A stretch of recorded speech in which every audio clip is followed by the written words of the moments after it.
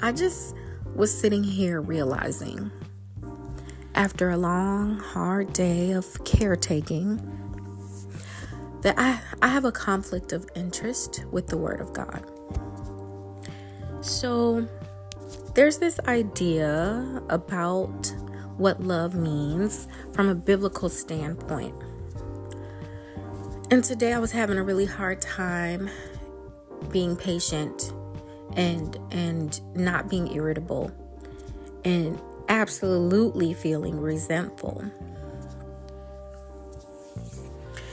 While the Bible describes love as everything that isn't those things.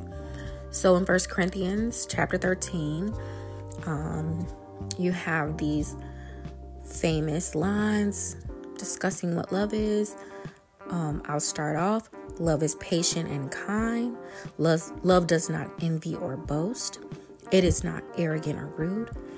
It does not insist on its own way. It is not irritable or resentful. It does not rejoice at wrongdoing, but rejoices with the truth. Love bears all things, believes all things, hopes all things, endures all things. Love never ends. Okay, I'll stop there. So I'm sure you've possibly experienced this feeling if you raise small children, if you have a job, if you are married, that sometimes you do feel impatient and resentful toward your work, toward your partner, like toward certain things that you might at one point say you love, right?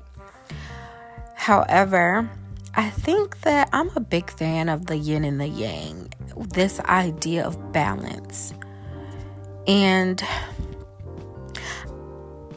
in order to rectify my belief system with this structure of a biblical definition of love, I think I bring it back to that yin and yang, that balance concept where things balance out.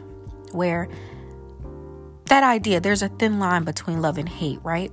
Where if you love someone, that's the only space that puts you in a mindset to hate them, because you don't typically hate a stranger. You don't have enough connection or interaction with them. So if anything, there's just going to be a neutral stance that you might take with a person versus a strong emotion in any direction, right? They're strangers. But when you love someone and it gets hard, then you can feel the other side of that strong emotion. And so I think in that framework of balance, then we rectify this idea that you can love someone and still be impatient with them and maybe even resentful toward them. You have partners that experience a lot of trauma in their marriages, whether it be money issues or infidelity issues or whatever. And it's kind of like a person betrays you, you still love them. A person cheats on you, you still love them. That doesn't just stop. And so now you feel conflicted because something has shifted in the relationship and now you're trying to rectify it.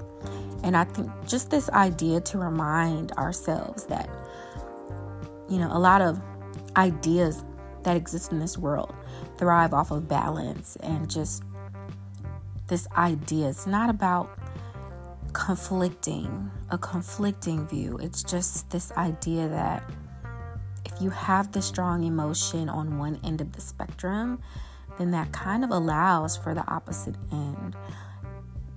And then when you get on the opposite end, it still lets you know that you have love for this person, place, or thing. However, we can find that line to get back to the other side of that emotion, which is to be patient, to be calm and caring and gentle, and to be okay with long suffering through a thing. And so, I was just having this conflict where I'm like, man, I love my mother. I do. But I'm tired. This idea of long suffering, I don't know. I don't know how much longer I'm able to suffer. I mean, mentally, I feel very overwhelmed from day to day. And so it's like, wow, the other side of this is when Jesus was facing this crucifixion, he knew was coming.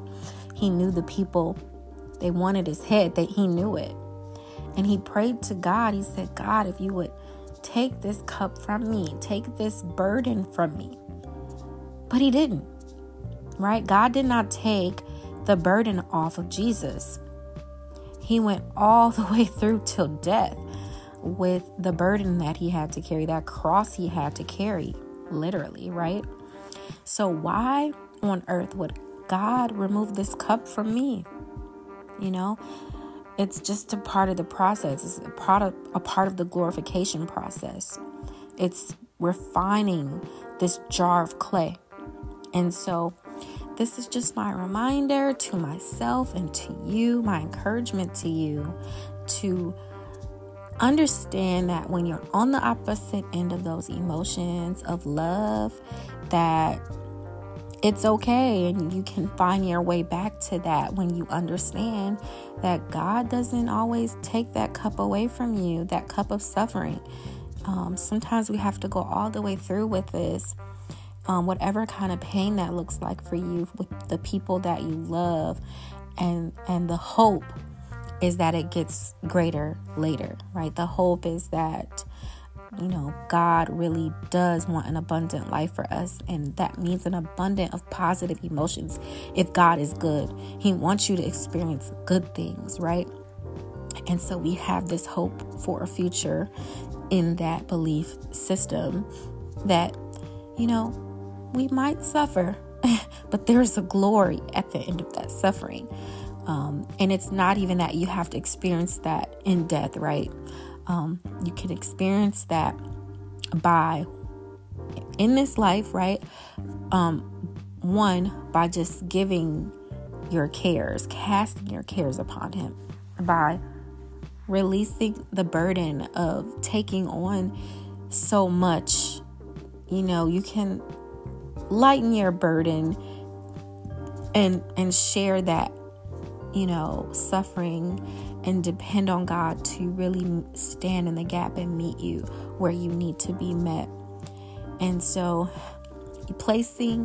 casting all your cares upon God, and then taking time. How do you do that? You take time and you get into prayer, you get into meditation, you get into the word, you find words of encouragement, you find ministers that you're into to really speak to yourself, to speak to your spirit, so that you can get back in a right standing in your emotion towards love. Because as a Christian, that is really your ultimate goal, to just love on people, to just walk in love. It's hard to walk in love when you're tired and exhausted and you feel like you're carrying a lot, right? But you find a way to cast your cares upon him through all these different avenues, whatever works for you, right? Because human beings are religious. As much as people like to say, I'm not religious, I'm spiritual. Yeah, you're a human being, so you are religious. You do the same things every day. You do them in the same way. You park your car in the same or similar spot in the parking lot at your company. You eat the similar things throughout the week. Maybe not every day, but throughout the week, you kind of probably have a night where you do this and a night where you do that. You get into a groove and a rhythm. You are a religious being. And so, as much as people like to steer from that, you are religious in your nature. And so whatever your religion is, whatever your practice is, to relieve that stress, get into it, as long as it's a healthy avenue, right? Which is, for some people, it's football. For some people, it's exercise. For some people, it's church. Whatever it is for you, indulge in those things that strengthen your spirit. And I just encourage you to walk in love. When it's hard, get into your religious practice that sets that tone for you to get back in right standing with love and your ability to love others in a sufficient way. Thank you for listening.